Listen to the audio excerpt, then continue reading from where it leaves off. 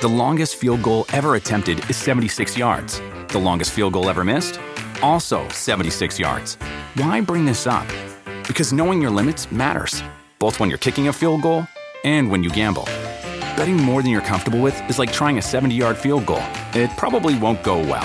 So set a limit when you gamble and stick to it. Want more helpful tips like this? Go to keepitfunohio.com for games, quizzes, and lots of ways to keep your gambling from getting out of hand.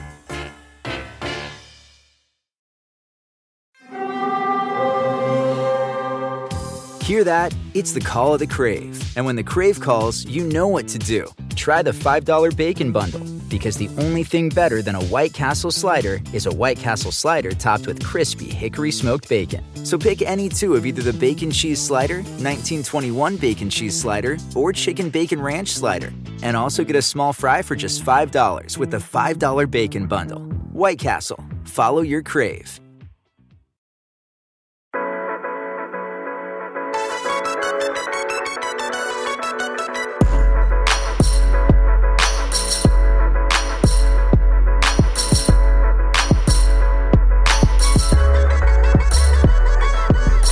Hey everyone, welcome to the Roto World Football Show. I am Matt Stroup, and today we're going to be looking at lessons learned in last year's fantasy drafts and what we can carry over to this year. This is also known as mistakes we hope to not make again.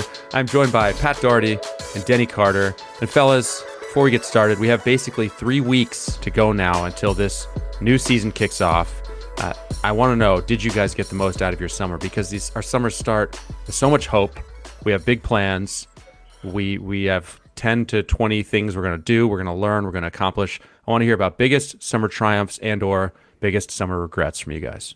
My biggest summer regret was that my knee didn't hold up through softball season, and that's the way it goes when you're almost 39 years old. It's the first injury I've ever had to deal with, it has put a little bit of a damper on what I usually do in the summer, which is to play a lot of softball. I have transitioned to golf, which is a little less taxing on the old knee. You're not a sport. You don't really need ligaments for golf. So it's not a sport. How dare you, first of all? What was the injury, just so that drafters know, that you sustained, Denny? Well, we're looking into it. I haven't gone to the doctor, despite my wife threatening me over and over again. Denny was born on a farm and has never been to a doctor. You need to go to a doctor. Here's the thing. I called the doctor. They didn't pick up. That's the maximum effort I'm willing to put in. That's it. All right. So now I'm not seeing one. Sorry. I gave it a shot, and there's nothing else you can do after that. You placed the call. That's it. I mean, that's a huge lift. Most men won't even place the call. So. Yeah, I did. I called. It went to an answering machine. I said, okay, well, and that's that. So you don't leave a message in that case, right? I mean, absolutely forget that. No, yeah, I'm not doing that. I'm not a psycho. The pain is in the back of the knee. Someone DM'd me the other day and said, I heard about your knee situation. You have a torn ACL.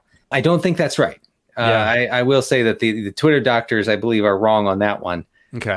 But I'm hoping it gets better. Sorry to hog so much time, but yeah, you could ask a real doctor. I should consider one. The stunning pregnant pause after I suggested that. Denny, have you thought about asking a doctor? Pat, what about your summer?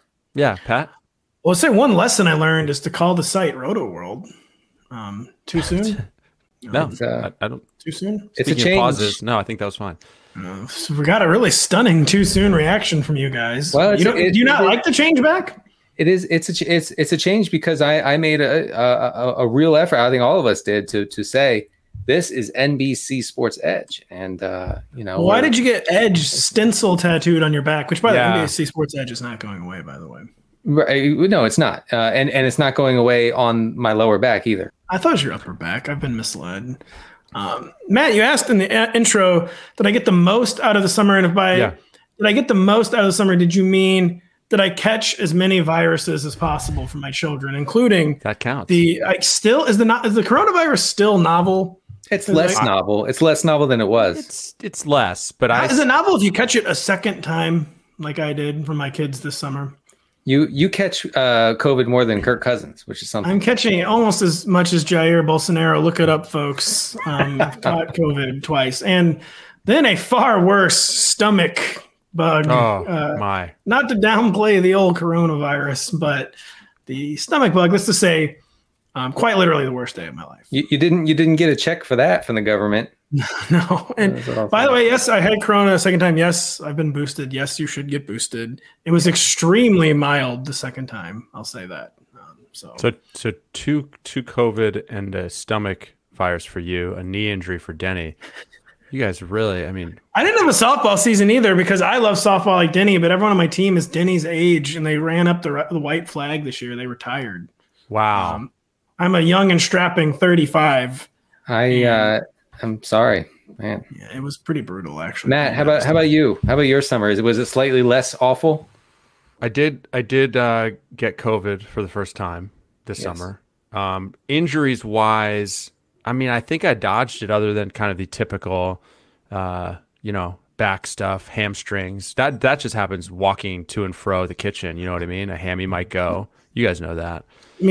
Sleeping, of course, it's 50-50 after the age of 32 if you wake up with your back not being thrown out or not just from sleep. I feel that I accomplished nothing. I did play some golf like Denny. I'm really working on my game. My putting is a complete disaster. And so here's the thing about golf that I forgot is that nothing matters except for the short game. Like it just doesn't matter how well you hit it. If you're terrible around the greens, it's going to be a miserable day out there. So I around halfway through the golf season, the summer, I decided, hey, I'm going to go instead of go to the range and hit 150 balls. Yeah, I'm going to go and I'm going to spend 1 hour chipping and putting. Do you know how long that is? Did you have the discipline to do that? Because I'll say I'm going to do it and leave after like 12 minutes. I'm like, no, man, okay. It was an hour. I'm talking chip. I wanted to chip, with wedges, with my 8-iron, a little bump and run. I want to learn. I tried to learn how to chip it with my 3-wood, with a fairway wood. All that stuff, all that cool pro stuff. Yeah. I tried to get my eyes more aligned over the ball as I putted. All this. Wow. I was in on the short game. And it bought me precisely nothing. I'm still terrible around it. I was impressed there before I heard the end result. Yeah. All right. Process, though. We're going to go around the room here a few times and talk lessons learned last year in fantasy drafts and how they could apply to this year. So, Denny, we've each brought at least a couple. Why don't you lead us off with your first lesson that you're going to keep in mind with this year's drafts? Yeah, so I think this happens, especially for fantasy managers who are really into it and spend months like looking at these teams and deciding how things are going to go for these teams. And you eventually put in so much time and effort that you come up with very certain ideas about how a team's season will go. And then you draft accordingly. Like if you want to be consistent and you say team X is going to be bad, then I don't want team X's running backs because they're not going to be in a position to run the ball very much. Right. So that is natural. Like that's a thing that happens when you put a lot of time and effort into the game. So, but here's the thing: you're not always right about how a team will do. And so, if a team is in fact okay or even good when you expected them to be horrible, then you don't have any exposure to the players who will benefit, from that difference. So, like for instance. The running backs for Seattle, Houston, Washington, they don't interest me on the level of these are bad teams. Some are saying Atlanta too. Some are putting Atlanta in that. Many are saying I wouldn't, but some would. Some would, and so like Tyler Algier, who I like, I really like his profile from a production standpoint, combine standpoint, everything. Arthur Smith's obsession with the run in previous seasons. But, if Atlanta is really, really bad, then that's probably not going to work out for Tyler Algier. But you have to think like probabilistically, if that's a word? Yes. I believe it is. And say, what if I'm wrong?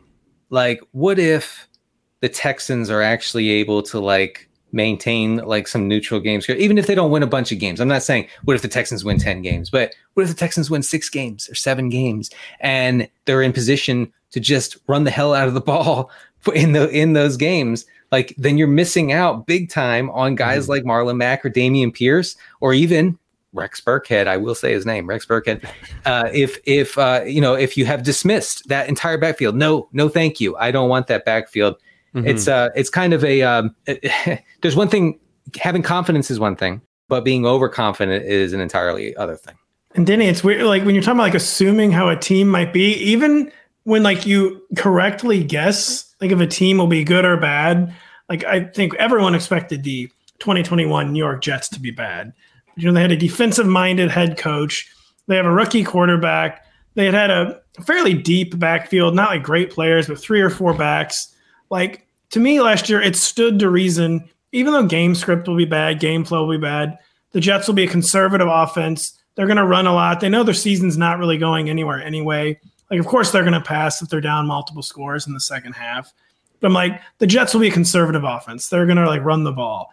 And then, not that I was invested in the 2021 Jets, but the 2021 Jets then were like one of the most pass-heavy teams in the league. They played at one of the fastest paces in the league. Like, this went nowhere, of course. But like, I assumed to be a bad offense, but I was still wrong about like the way it would be bad.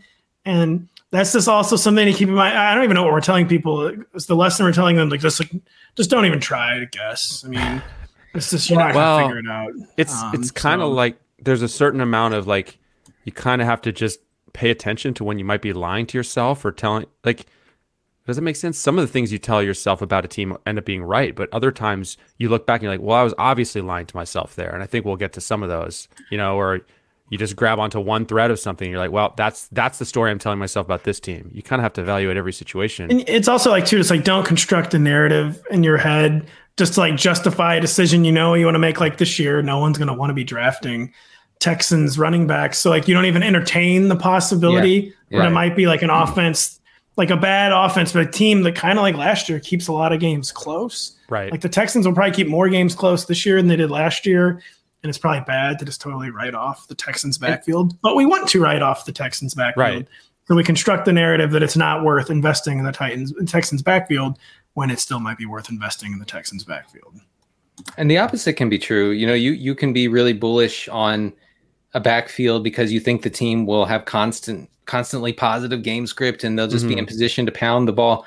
And so you're confident that, okay, like this guy, whoever it is going to be in position to, Damian Harris, for example, right?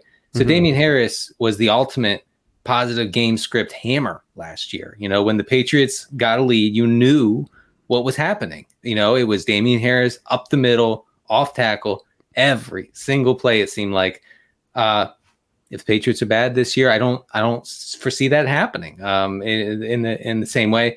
So I think it's just like watching yourself for overconfidence and how a team will do. And I feel like kind of along these same lines, not that this one's breaking any ground, but like just don't ever assume rational coaching, especially when it's like either a new coaching staff or it's B, new players. Because like last year at the Bears, I mean, Matt Nagy was no one's favorite coach even before last year, but I was kind of like, there's no way Matt Nagy like doesn't do some designed runs for Justin Fields, right? And then he just never ever did. And be really careful with the assumptions in like situations with new variables. And the final thing about that point about backfields and game script, and a team like the Falcons can be bad and still dedicated to running the football. Like kind of like you said with Arthur Smith. Yeah, the one infamous example I always think of is the final Chip Kelly season in San Francisco, where like they were like one of the worst teams in the NFL like all year, but they just never abandoned the run because they just didn't have any passing game personnel. So yeah, you can't just assume just because the team's so the Jets did do this. They were horrible last year, so they just didn't run and they threw a lot. But you also can't assume just because the team's gonna have negative game script all year that they're just never gonna run. Because a lot of times, really, their only goal is like just get me through this game. Like, please get me through. All right, so that's our first one from Denny. Pat, take us through your first lesson.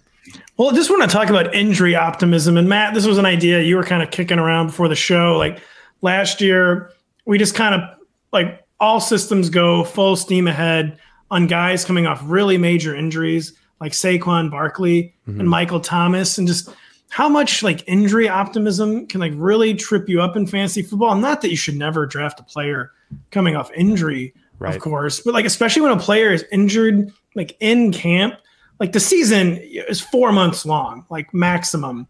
And so even if you're missing 2 to 4 weeks in baseball, you're missing like 5 to 6% of the season or whatever. That's a slight exaggeration. Football, you miss 2 to 4 games. You're missing already like upwards of like 30% of the season. And it's like, try to be like, just like, what's the true upside here? It's not like last year, Michael Thomas and Saquon Barkley are probably still worth the risk because the true upside is just through the roof. But when the upside is so high, a lot of times you're probably not honest about the downside. Like Saquon Barkley has been hurt several times. This is a very, very bad offense, one. And just basically not to put on upside only blinders.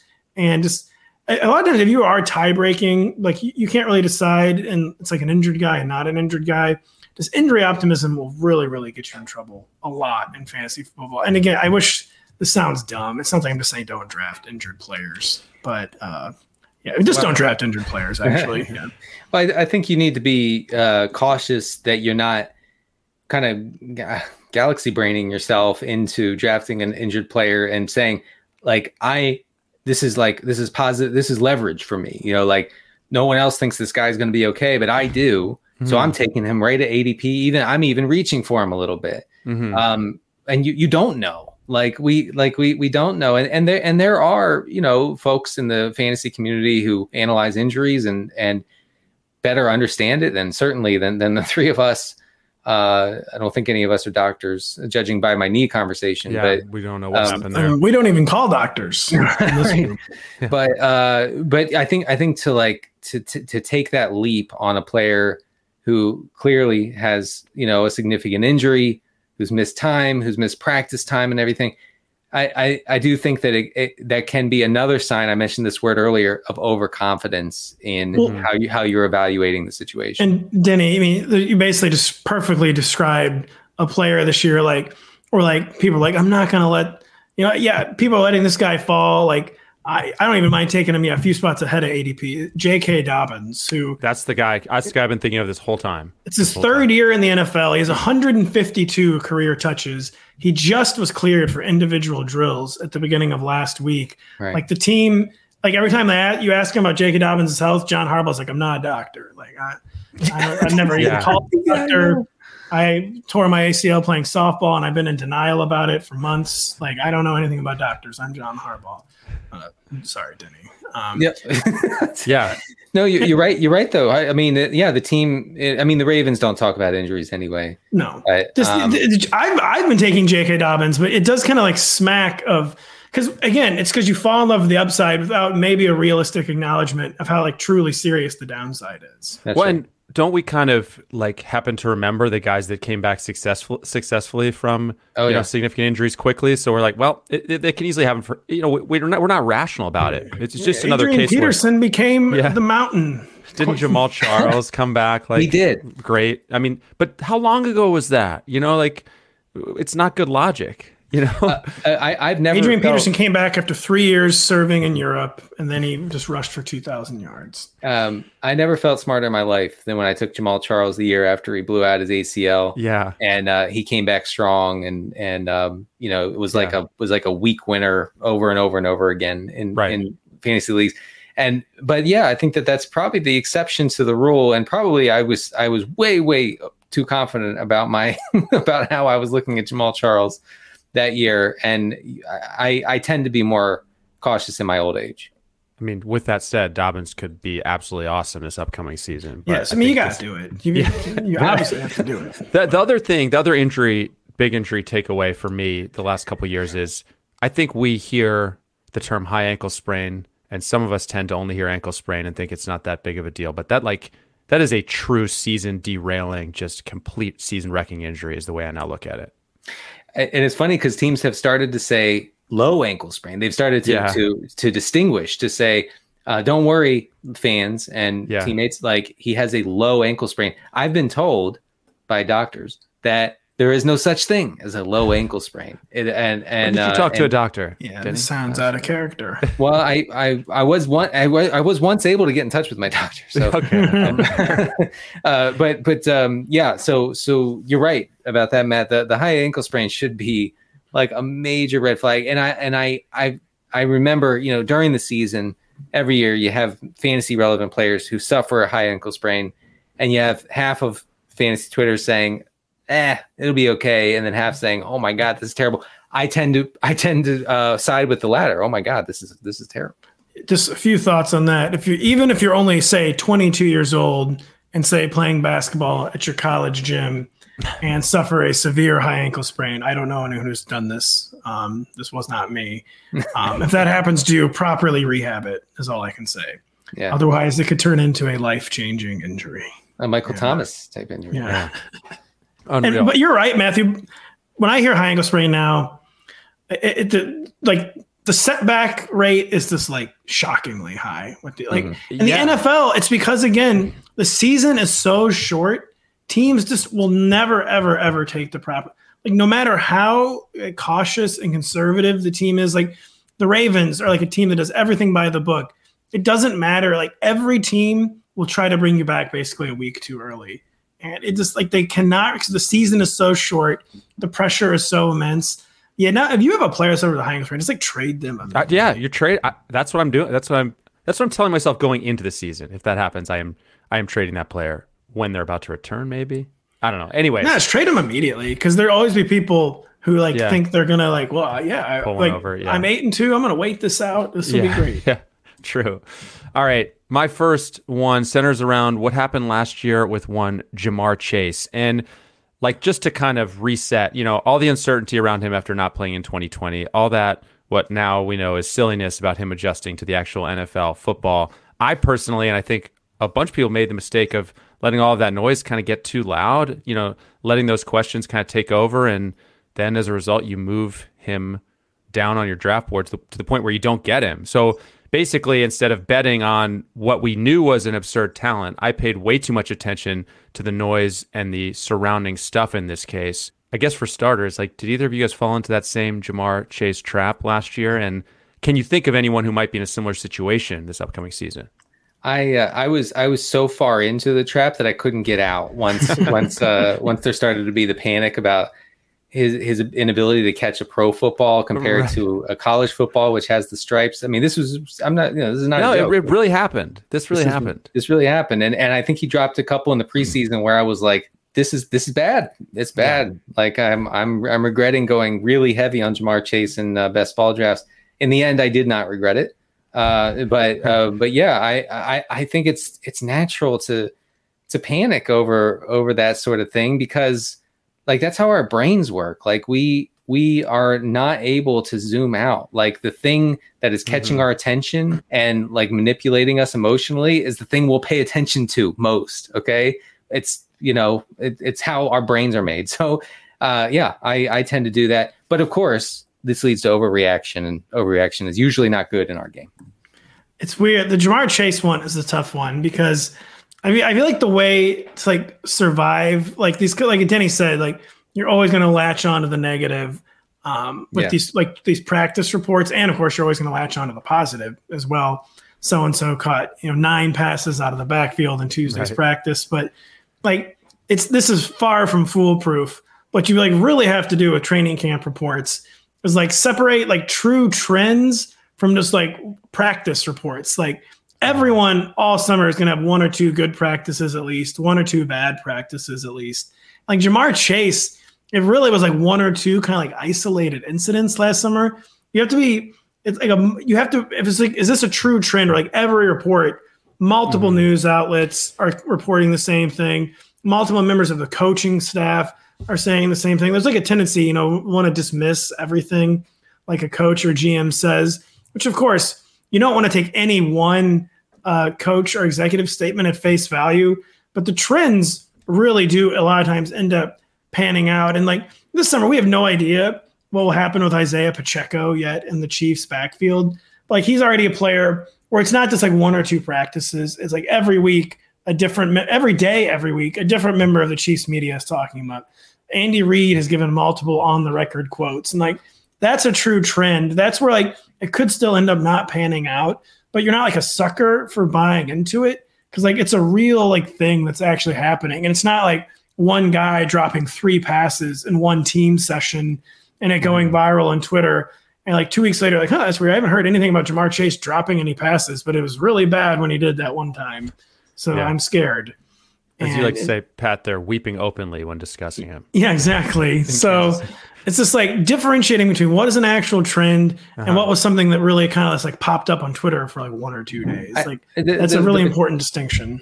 The Pacheco phenomenon reminds me of through the years during training camp and in the preseason, how important it is to make notes of when a player is trending up and when a coach is talking positively about that player, because the payoff might not be immediate. Yeah. Mm-hmm. Okay. Like Isaiah Pacheco might not start week 1 and get 15 carries. I mean, he likely won't. I mean, he will, obviously. I know. 33 touches. Drafted him in our Apex League. I did 33 touches week 1. Yeah. I'm upset about your draft pick, but but you can make a mental note and say, okay, maybe I should stash this guy, or maybe I should monitor him on the waiver wire, because later on that can pay off. So the payoff doesn't have to be immediate, but noting those trends is obviously important for the long run. And the reverse was true last year for another wide receiver, Brandon Ayuk. And I'd have to double check the timing of when we started to get word that like he was in Shanahan's doghouse. But that was one where I believe that some of us were so high on the talent that we were just like, whatever, this guy's awesome. Like he flashed so much as a rookie. I'm going to draft him anyways. And you ignored the red flags that were everywhere. Now, Ayuk eventually came around late in the season, but I mean, a lot of fantasy squads were in big trouble early on who invested in Brandon Ayuk last year. Yeah, and just fantasy managers and fantasy writers. Denny and I have the same problem. Just like it's so difficult to know like what, because these coaches say so much of it ends up not being true. It's so difficult to know what to put stock in and what not to. Right. But if it's a genuine trend, the coach probably believes it, and maybe he'll be wrong. But like when you hear something, not just 1 or 2 days, 1 week, when you hear something every week, multiple weeks in a row for camp, you can. That's what happened with Brandon Ayuk last summer. Like it was every week. It's like, Shanny doesn't really seem to like this guy anymore. It's kind of weird, but he's not even allowing Brandon Ayuk to park his car at practice. Like maybe pay attention to that. Yeah. All right, we have more to come. First, we're going to take a quick break. Dietz & Watson's been making meats and cheeses the right way since forever. What's that mean? It means never cutting corners, ever. It means cooking, not processing. It means our Virginia brand ham that's cooked to perfection, then twice baked to layer the flavors. It takes more time, but you can taste the difference.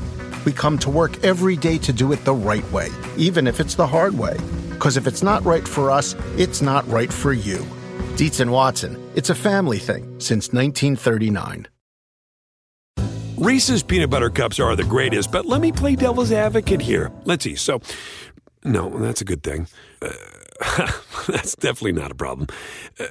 Reese's, you did it. You stumped this charming devil. The longest field goal ever attempted is 76 yards. The longest field goal ever missed? Also 76 yards. Why bring this up? Because knowing your limits matters, both when you're kicking a field goal and when you gamble. Betting more than you're comfortable with is like trying a 70-yard field goal. It probably won't go well. So set a limit when you gamble and stick to it. Want more helpful tips like this? Go to keepitfunohio.com for games, quizzes, and lots of ways to keep your gambling from getting out of hand.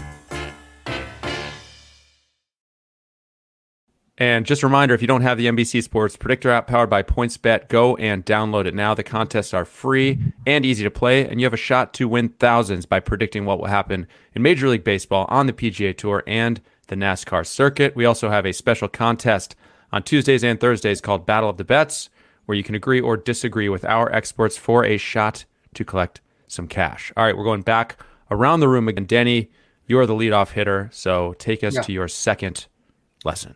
Yeah. Second lesson would be not taking seriously enough what coaches say about players during training camp and during the preseason. And I know we just touched on Shanahan saying, doing this with Ayuk last year. I ruined it. I'm sorry. That's fine. I wasn't secretly fuming as you guys were talking. There are a lot of takeaways for this preseason and this training camp, including how Packers coaches and Aaron Rodgers have talked about Allen Lazard. And Allen Lazard does not profile as a wide receiver one in any sense of the word. Like nothing points to him. Because for starters, he's a tight end. You're right. I mean, that's one issue is the way he's operating this offense. But I do feel like it's foolish to hear Aaron Rodgers and Matt LaFleur and others say he's the top dog and say, nah, can't be. Right. Can't be. I say no. I say no. Right. Well, because it's not fun in this case, right? I mean, like it's not fun to be excited about Allen Lazard because he's not like a flashy player. He's not. But if they treat him like the wide receiver one, then you're going to want him. Like it can be that simple. And I know we tend not to want for things to be that simple. We want it to be more complicated than that. We want to be able to say, I've cracked the code. I know the secrets. I know how to evaluate players. Literally, I mean, many fantasy managers will take this approach. I know how to evaluate players better than the GM, better than the coach, better than the quarterback. I know. Right. You don't, and I think it's important to admit that to yourself, that you have to listen. Like tracking news, which we do a lot around here, is important. Okay. Like as much as I'm a spreadsheet socialist, as Evan Silva would say, I will say that you also have to watch what people are saying, what important people are saying. I am trying to watch myself in that regard this summer. And you also just can't pick and choose like when you do, because I'm still having trouble with it. I don't think that Allen Lazard could possibly be the number one receiver on a football team. So like you said, I just ignore when Aaron Rodgers and Matt LaFleur talk it up. But then when there's someone like Kenny Pickett, where the Steelers like, oh yeah, this guy's terrible. Like he's not even good. Like really wish we hadn't drafted him. I'm like, oh yeah, obviously. And like just immediately take that at face value and buy into that. We're like, yeah, you can't like have it both ways. And Denny too, like kind of like these guys are not good actors. Like these coaches, like they lie a lot, but like especially in training camp. So like in the season with injuries, it's a lot different. When coaches talk about injuries, that's one thing where you can really almost never take it at face value. Yeah. And there are certain tropes. Like I think coaches like want to believe things like, yeah, this running back's going to catch 8 or 9 passes outside. I think they want to believe that. Sometimes when they're talking about like very specific kinds of usage, they get out over their skis. But it's like in general, and talking about players, they're bad actors. They can't hide who they dislike, who they like. Like Andy Reid is just like can't hide that he's like loving Isaiah Pacheco this summer. Like Kyle Shanahan could not hide that he was not loving Brandon Ayuk last summer. Like it's not all usually like some huge like smoke screen deflection game. Like they just like their tone says so much about play. And again, maybe like the specific quotes will be like, well, yeah, I mean, Kyle Shanahan said he was going to catch 14 passes this week. He only caught 3. Like he'll be wrong about that, but they do not hide well like who they favor and who they disfavor. I'm concerned about the way Shanahan talks about Trey Lance. I still am. I still am concerned. Well, Shanahan's one too, where like he's like the worst actor in the world. Like he didn't like Trey Sermon, and then he didn't play. He didn't like Brandon Ayuk, and then he didn't play. He didn't like Dante Pettis, and then he didn't play. He talks up like really Pettis. Like weird, like under the radar people, and then they do play. Like Kyle, and he has never ever talked positively about Trey Lance publicly. That is still one of the strangest phenomenons. Yeah, I mean, when a reporter said, is it weird that you didn't have like an official statement saying, like we've moved on to Trey Lance, and Shanahan said, oh well, I figured I didn't need to do that. Man, that I don't know, man. There's something that doesn't feel right about any of that.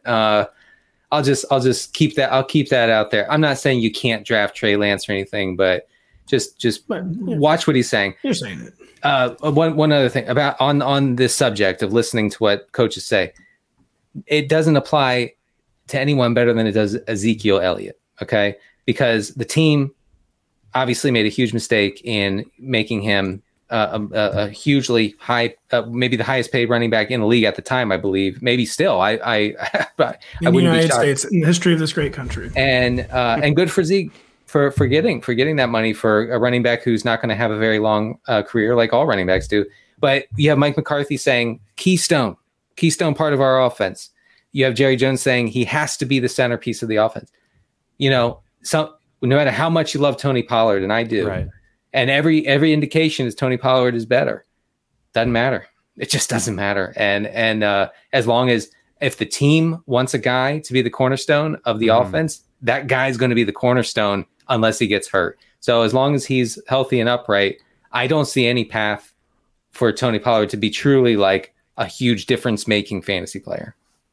You mean what the team wants is more important than what we want? Is that actually what you're telling me right but now? and I know that sounds simple and almost like insultingly so, but man, it's just something that we tend. There's so much hubris, I think, in fantasy football sometimes that it's just this. Never heard of it. What's that word mean? This look it up. This dismissiveness.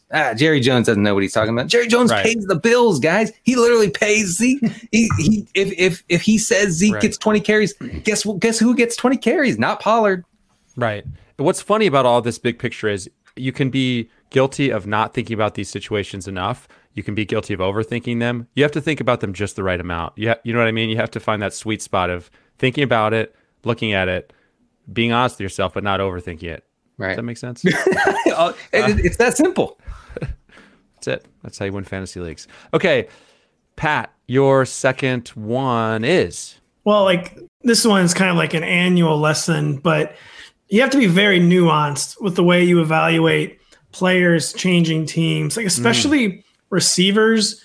Like for a while, it was like a big time take in fantasy that all receivers changing teams are going to struggle their first year. Like, it doesn't matter how good they are.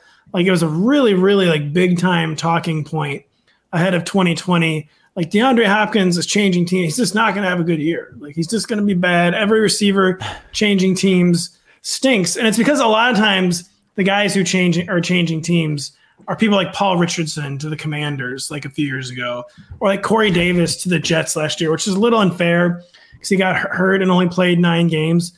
Like a lot of times the kind of receivers who change teams are receivers who didn't get franchise tagged, are allowed to walk, and then get overpaid by a team that's like really, really hurting for receiver depth. So it became like very kind of like the sexy, just like make it like a narrative that like receivers changing teams are always going to struggle. And like, so then of course you have to talk about like, well, what kind of receiver is changing teams? Is this Paul Richardson or is this DeAndre Hopkins, who was one of the best receivers in the NFL at the time? And like the same thing too. And like, so like we were talking, Matt and I were talking about like Cooper Kupp, like how did we all miss Cooper Kupp last year? And it wasn't Cooper Kupp changing teams, it was this quarterback changing teams. And I guess clearly we did something wrong in the evaluation there. And coming into last year, like I had this idea that Matthew Stafford like didn't really target slot receivers.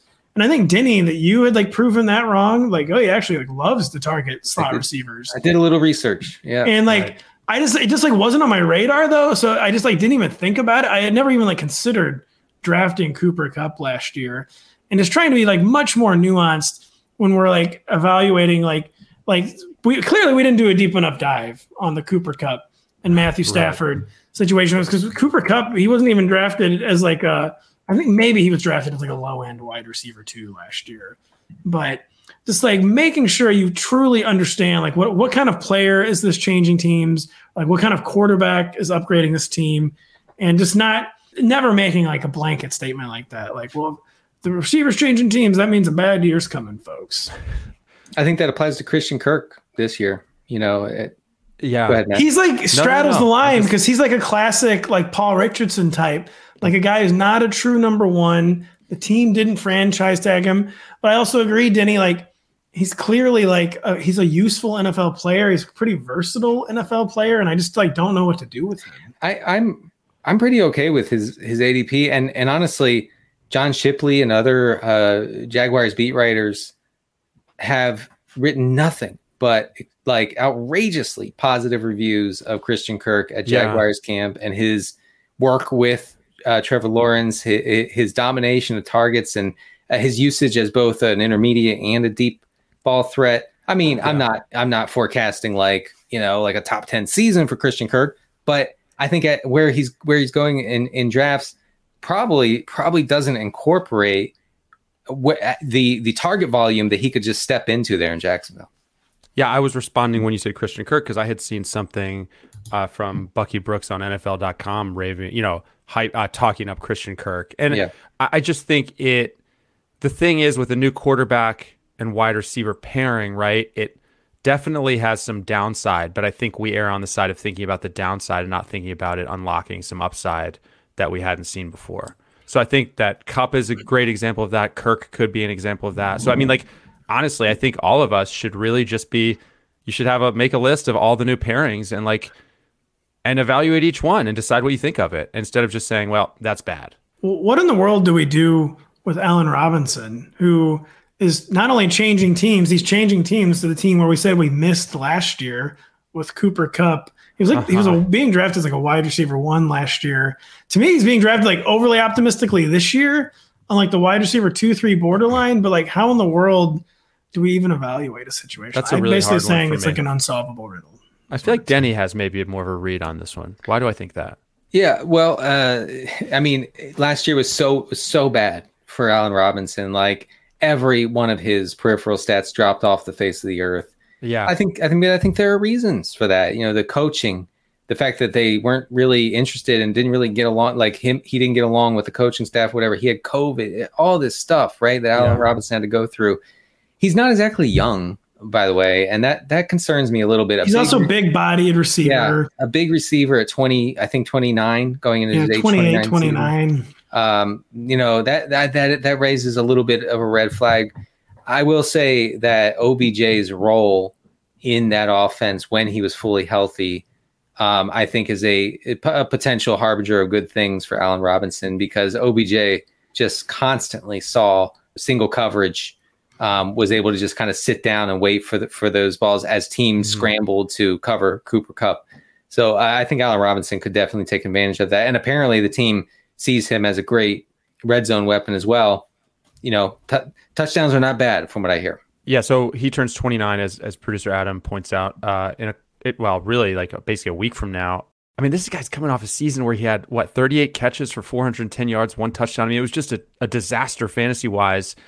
I don't think, Pat, that we're necessarily getting like a discount really based on what happened last year. My canned line on what happened last year, by the way, is that the Bears dared Allen Robinson to quit on the season, and he obliged them.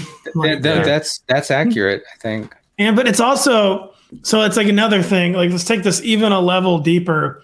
Is like Sean McVay actually has had a little bit of like Kyle Shanahan in him, where he like aggressively traded for Sammy Watkins. He aggressively traded for Brandon Cooks. Like he like kind of makes these big moves where he like thinks he understands a player and how to use them, and then kind of flops. But that kind of plays back in everything. Like when you're evaluating a new receiver situation, you have to like take stock of not all new receiver teams are created equal. And those other guys were going to a team where Jared Goff was the quarterback. There's a big difference between Jared Goff and Matthew Stafford, of course. But like, there are legitimate reasons to fade Allen Robinson, but I do think that I'm probably placing too much stock in Allen Robinson's this total failed 2021 and really underestimating just how good the new situation is. And not all new teams are created equal. And these one of like the 5 best teams a receiver could go to. I think his ADP will be way more reasonable and more attractive in more casual leagues, where people will say, I remember that guy from last year. Yeah. No thanks. I don't care that he changed teams or anything. And in sharper leagues, that you will really have to make a choice on whether you think Allen Robinson can deliver in that Rams offense. I think that this Allen Robinson situation reminded me of one more lesson that wasn't on our list, which is, I guess, make a decision about a player. Like, don't go into your drafts with, I don't know, I'm not sure about this guy, so I'm just going to kind of have him floating somewhere in my rankings. Like, you flip a coin in that case, Yeah, I think I honestly, in this conversation, just decided to finally be an Allen Robinson guy. Because Matthew Stafford, too, is a guy, maybe Allen Robinson's lost a step. Matthew Stafford will target you in tight coverage. Justin Fields was not allowed to do that last year. Yeah. I mean, Andy Dalton can't do that. I think I'm becoming an Allen Robinson guy. Suddenly. It's been hard to be an Allen Robinson guy in best ball because, like Denny alluded to, the ADP is like out of control. I think it will, as Denny also said, it'll be easier to be an Allen Robinson guy and more conventional redraft. Yeah, and Mike Williams is another guy. In best ball leagues, man, you have to be wild for Mike Williams to take him at ADP. But like in normal, like well-adjusted leagues with people from your office or whatever. We have families, Denny. Right. We pay taxes. Mike Williams, you'll see Mike Williams be like, he's 2.5 rounds past where I usually see him. Okay. Yeah. I have a kid, Kyle Dvorak. My second one is, I guess, kind of the flipped version of the Jamar Chase one. You guys remember the Jamar Chase one from earlier, right? I remember that guy. You guys remember it? Basically, the player that I think of here is Justin Fields, another Chicago Bear last year, because I personally, and I think others, became really focused on the athletic upside, the rocket arm, the 4.40 at his pro day, that I know I personally just very selectively ignored just how horrendous his NFL environment was shaping up to be with the Bears last year. So basically, this was a case where I said, I don't care. I love the talent. Forget the situation. Forget that Andy Dalton's starting. Like, it's going to be Fields. And like, obviously, Fields had a few moments, but I mean, it was a tremendous backfire for the most part. So like, Pat Daugherty doesn't have to be with Fields, but how do I avoid this mistake again this year? I don't know. In Fields, I think the exact same mistake is probably happening the other way this year. Where I said, don't just assume rational coaching, but it's hard for me to think this new Bears staff is going to see how Justin Fields' season went last year and not come to the conclusion like, yeah, this guy probably needs to run more and probably needs more designed runs, especially with how little receiver talent they have, like that he's just going to have to threaten defenses more with his legs. And so we noticed like totally inexplicably last year, Matt Nagy just refused to do that when it was just quite clearly something that needed to be done. And so Fields is actually someone I moved up in my rankings recently, despite how bad he was as a rookie, despite how bad his supporting cast is, because I just can't see a second successive coaching staff being like, yeah, not going to run. It's not something we do around here. Not in Chicago. Not in Chicago, Illinois. Just not going to happen on the windy shore. I'm just too much. It's too much wind to run. Yeah, too much wind on the shores of Lake.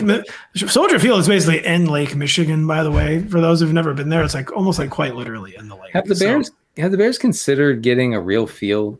That might help. They were trying to move out of the heart of Chicago, Denny. And they should. No, they shouldn't. Teams need to be that city stinks. That stadium stinks. God, I mean, well, it's the worst aesthetics in the entire NFL because the original Soldier Field is a beautiful monolith, just like the old style architecture, what Americans can get done, and they put a spaceship in it.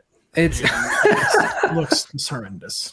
It's horrific. Yeah, no, Matt, I was with you with Justin Fields. You know what got me with Fields after his, I think, second preseason game? He told reporters, the game is slow out there. And I was like, we found he is the one. Like he is Neo. Like I feel like Morphe is finding Neo. Oh my God. A rookie who says the game is slow. This is it. Bang. I got him. I got my guy. It doesn't matter from here.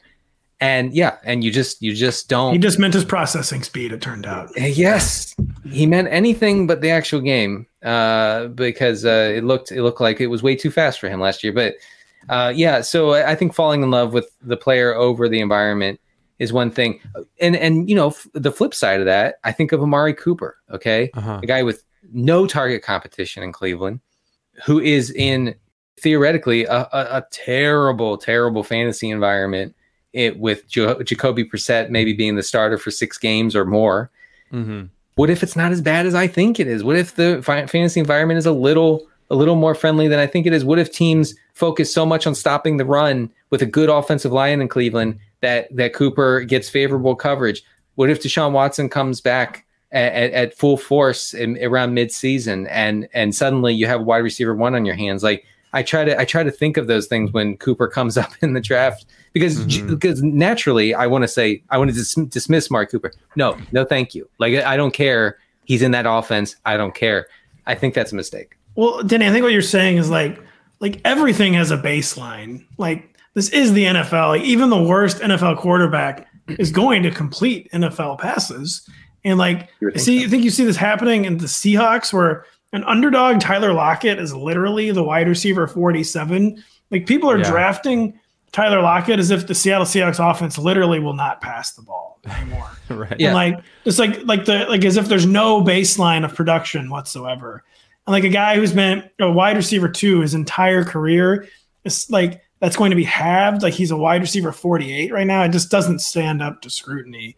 And like even a bad Tyler Lockett season, I feel like it's still going to be like a wide receiver 3 season. And just this like everything has a baseline. Like sure, the situation is worse. Yes, his ADP needed to drop on last year, but like Tyler Lockett should not be being drafted behind like I don't know, Christian Watson, or like he's being drafted by like 4 or 5 rookies, one of whom is like having breathing problems and his coach doesn't like. He's being drafted by Hunter Renfrow. It just doesn't like. Yes, the situation's worse, but also yes, like there will be an NFL quarterback throwing these passes. People will catch at least 18 to 20 passes a game. DK Metcalf and Tyler Lockett are by far the 2 best bets to be catching those passes. And it's not as if Tyler Lockett just like falls off the face of the earth this season because Russell Wilson's gone. That's a great example. Yeah, that is a great example of don't overrate how bad the environment is either. And it's not that you want to be reaching for Tyler Lockett necessarily, but I mean, it's gone very Stop the slide. All right. We're back in a second with a couple more. First, we're going to take a quick break. Dietz and Watson's been making meats and cheeses the right way since forever. What's that mean? It means never cutting corners, ever. It means cooking, not processing. It means our Virginia brand ham that's cooked to perfection, then twice baked to layer the flavors. It takes more time, but you can taste the difference. We come to work every day to do it the right way, even if it's the hard way. Because if it's not right for us, it's not right for you. Dietz and Watson, it's a family thing since 1939. Reese's Peanut Butter Cups are the greatest, but let me play devil's advocate here. Let's see. So, no, that's a good thing. That's definitely not a problem. Reese's, you did it. You stumped this charming devil. The longest field goal ever attempted is 76 yards. The longest field goal ever missed? Also 76 yards. Why bring this up? Because knowing your limits matters, both when you're kicking a field goal and when you gamble. Betting more than you're comfortable with is like trying a 70-yard field goal. It probably won't go well. So set a limit when you gamble and stick to it. Want more helpful tips like this? Go to keepitfunohio.com for games, quizzes, and lots of ways to keep your gambling from getting out of hand. Prep for your draft with the latest player rankings, projections, and more in the NBC Sports Edge Roto World Fantasy Football Draft Guide, powered by Roto World, the premier source for player news and fantasy information. Take advantage of our preseason special and get the draft guide for $5 when you use promo code DRAFTGUIDE at checkout on NBCSportsEdge.com/draftguide. Guys, Pat Daugherty couldn't join us for this specific show, but he feels extremely strongly about this topic. So he did send along a couple lessons that he thought we could discuss. So I'm going to throw them out here, and I want to hear you guys' thoughts. So number one that he mentioned was a mistake from last year, not diversifying enough on ambiguous backfields. Thoughts? I will pop in here because I'm very guilty of, getting laser focused on one guy last year. I did that with Giovanni Bernard in the Bucs backfield as a guy who I thought would take like a James White-esque role in the Brady backfield. Didn't turn out that way. Turned out that Leonard Fournette just got everything, all the carries, all the goal line touches, and all the receptions.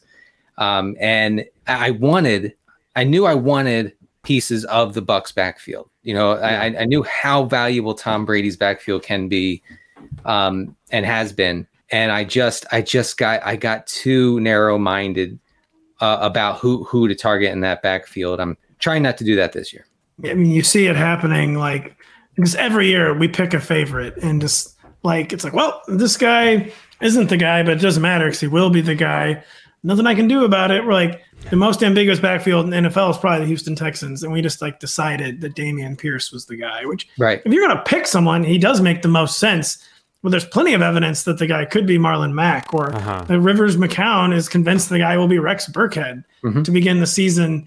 And yeah, just I guess it's fine. Like the ADP isn't like that. It's not like you're giving an arm and a leg for Dameon Pierce, but yeah, it's something to remember every single year. And just not to glom on to one guy, especially when the evidence is the evidence isn't that compelling with Dameon Pierce. It's not that compelling with Tyler Algier, again, the RB8 apparently in Atlanta, according to their official depth chart. Like, it could easily be Damian Williams, Tyler Algier. Yeah. And then, so if you're the kind of person drafting a million teams, do not, like, if you're just still like in the thick of best ball season, you can't only be building Damian Pierce teams. As gross as it is, you have to also be building Marlon Mack and if Drex Burkhead teams, Dennis. Oof. Well, and one of the backfields that Corinne mentioned was Arizona. And I think if you think back to last year, Chase Edmonds was a much more fun guy to draft, but James Conner was not that fun to draft. But look how that turned out. So when you're trying to consider your options in a backfield, maybe just but the more slightly boring guy. It's not even the more boring guy. It's like when it's like uncertain backfield, like identify traits. Right. Like with the Cardinals backfield last year, before the season, if you were identifying traits, you probably could have identified Chase Edmonds will be the preferred pass catcher. James Conner will be the preferred short yardage guy. They both ended up catching a lot of passes, but James Conner was the short yardage back. And like another situation I think of like that this year is the Dolphins backfield, where like Chase Edmonds is really the only one to even develop an ADP. Whereas like if I'm thinking about traits in the Dolphins backfield, what seems most likely to me is that Sony Michel will be the goal line back. Like no one wants to draft Sony Michel because he's Sony Michel, but he's got like probably the best clearly defined role in that backfield to me. Like Chase Edmonds, I think, should be a pretty reliable pass catcher for the Dolphins. Also a clearly defined role, I hope. Like I don't think Raheem Mostert's not going to catch passes. He seems like the change of pace back. But it's like just be honest with yourself about like what the actual roles in this backfield are. And don't just only because you like one player more, go all in on that player while ignoring what is probably a clearly defined role for someone else in the backfield. I should say on Sony Michel, noted NFL evaluator Greg Cosell has said several times this offseason that he fully expects Sony Michel to be the primary back in Miami. And fantasy football is over. But I mean, fantasy football had a good run. That's a perfect example of something we don't want to happen, so therefore we tune it out. And well, I'm moving Sony Michel up on my draft board. Yeah, right. I mean, look, I wrote up Chase Edmonds as a guy who has a stellar yards before contact, yards after contact, elusive rating, everything. And yet he's just never good. And then you write up that all that, and you analyze it, and you say, well, it could matter. But if they awarded touchdowns for crossing the 20-yard line, Chase Edmonds would have scored more of them than James Conner at science. Right, and this is what the analytics won't tell you. But yeah, I mean, it could matter. It could also not matter at all. Which is, I think, the theme of our show so far today. Like, we're taking a stand, right? We're not going do this, but just remember this. Well, I don't want to turn our audience into a bunch of nihilists, but sometimes what you do does not matter, and the only thing that matters is what teams and coaches think of whatever Texans running back you draft. It just frankly does not matter. All right, Corain sent along another one, which is he regrets last season chasing steam too much late in draft season. He mentioned one Laviska Shenault specifically, and I believe Terrace Marshall specifically. Pat Daugherty, I think you had some thoughts on this one. Well, I mean, so Crane saying I'm a jerk for having Isaiah Pacheco and Kendrick Bourne on every team. Is that what he's saying?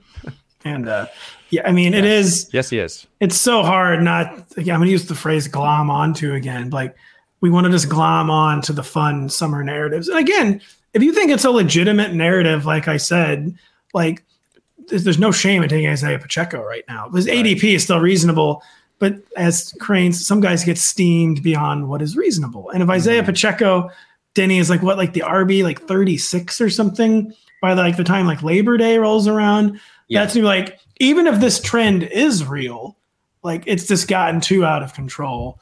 Like this ADP, he's going to have a role. That's great. But this role no longer reflects ADP reality.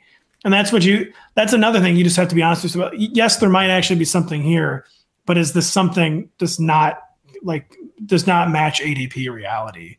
And I think maybe that's kind of what Corain is saying, but I don't know. Well, I think getting too excited. And I'm guilty of this as anyone. You guys know this. I mean, I get over my skis about so many players, both in the preseason and during the regular season. That's why I'm a fantasy analyst. But it is important to kind of keep yourself in check, and also don't chase a guy. Like if you're early on a guy like Pacheco, that's great, but you don't have to keep chasing him.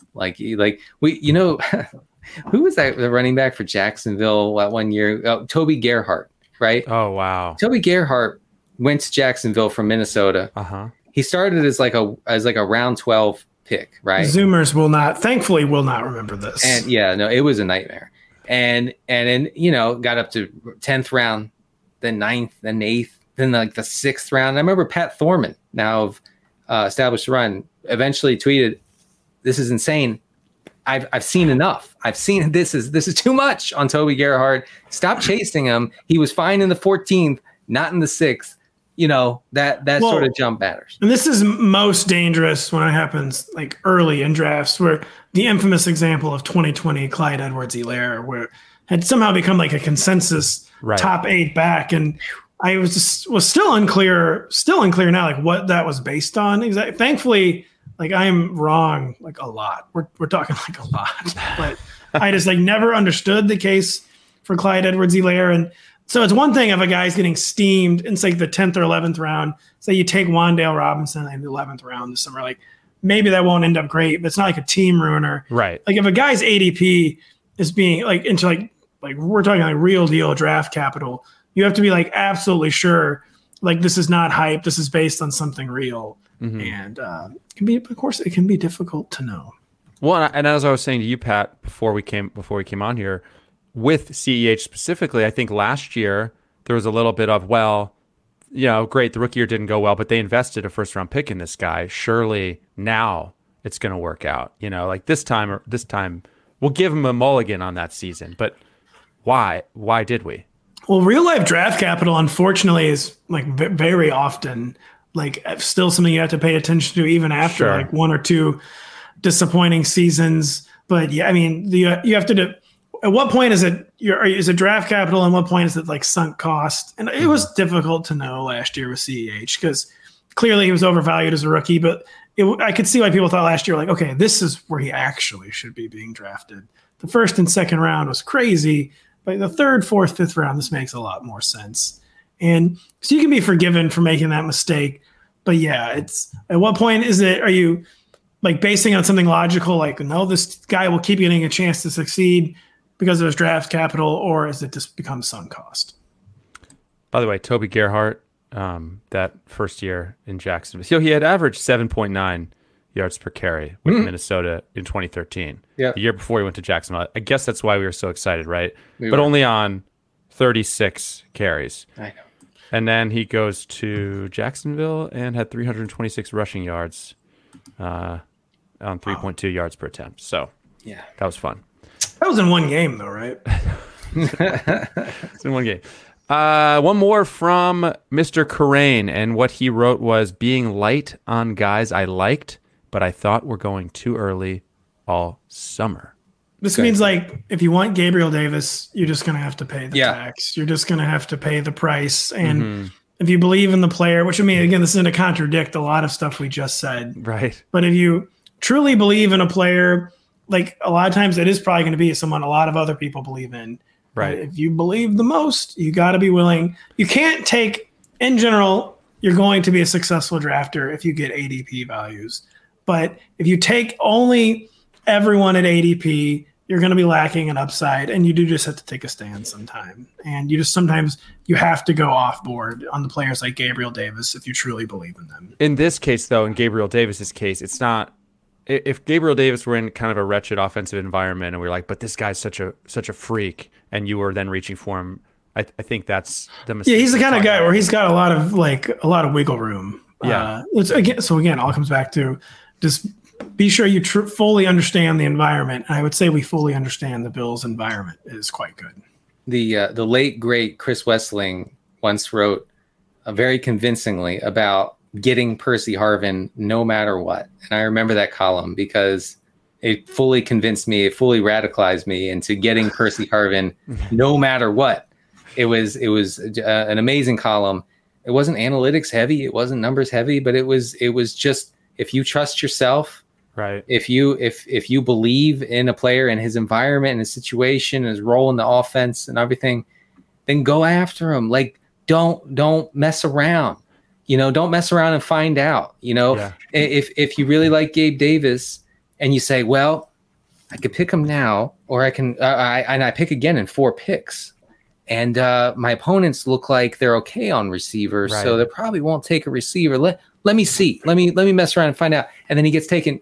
You want to punch yourself in the face, okay? I almost did this during the Apex draft with Pat and other guys. Right. So it just don't do that. Just go get them. Don't worry about what the draft room thinks. Which even for people like Denny, I mean, no one wants to look stupid. Right. But like that's right. The only thing worse than looking stupid is like, well, why did I not take? Because you always think like, well, yeah, this is like too early. Like no one else, like they're just, people will laugh. And then the guy goes 2 picks later because everyone's thinking that and they know he's awesome. That's right. And at the end of the season, no one cares about ADP. No one. Right. And I'm thinking back, this makes me think of my home draft last year with the aforementioned Jamar Chase, who's come up a lot today. But I remember when I didn't take Chase, I had a voice in my head that was like, you really should take Chase here. Like, that you're wrong, like you're blowing it, but I was too scared to, and so therefore I didn't, and he went like 2 picks later, and we all know the rest. But you upheld the norms and institutions of not taking Jamar Chase and looking dumb, so that's fine. Right. The filibuster remains intact. You didn't look dumb. I'm still losing sleep over it though. That's the problem. Sounds like you should talk to someone.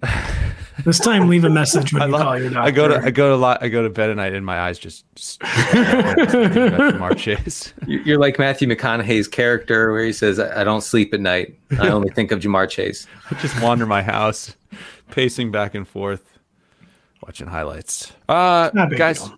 No, it's fine. I'm fine. All right, well, we got through a bunch there, guys. I think before we depart, is there anything you'd like to promote that you have written, will soon be writing, or once wrote in the past? Just the Roto World Draft Guide. Just the Roto World Draft Guide. NBCSportsEdge.com/draft guide. I wrote a recent piece on 4 splits that you should know for 2022 fantasy leagues. It's on NBCSportsEdge.com. All right. Well, that is going to do it for us. Don't forget to subscribe to our show on Apple Podcasts, on Spotify, wherever you listen. Take a moment to rate and review us as well. Want to say thanks to everyone for listening and watching with us today. And Denny, Pat, thanks to both of you guys. Talk to you soon. Good luck in your drafts everywhere, everyone. The longest field goal ever attempted is 76 yards. The longest field goal ever missed? Also 76 yards. Why bring this up? Because knowing your limits matters, both when you're kicking a field goal and when you gamble. Betting more than you're comfortable with is like trying a 70-yard field goal. It probably won't go well. So set a limit when you gamble and stick to it.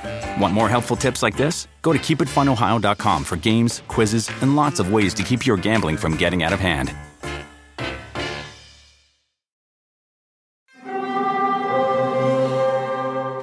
Hear that? It's the call of the Crave. And when the Crave calls, you know what to do. Try the $5 Bacon Bundle. Because the only thing better than a White Castle slider is a White Castle slider topped with crispy hickory smoked bacon. So pick any 2 of either the Bacon Cheese Slider, 1921 Bacon Cheese Slider, or Chicken Bacon Ranch Slider. And also get a small fry for just $5 with the $5 Bacon Bundle. White Castle. Follow your Crave.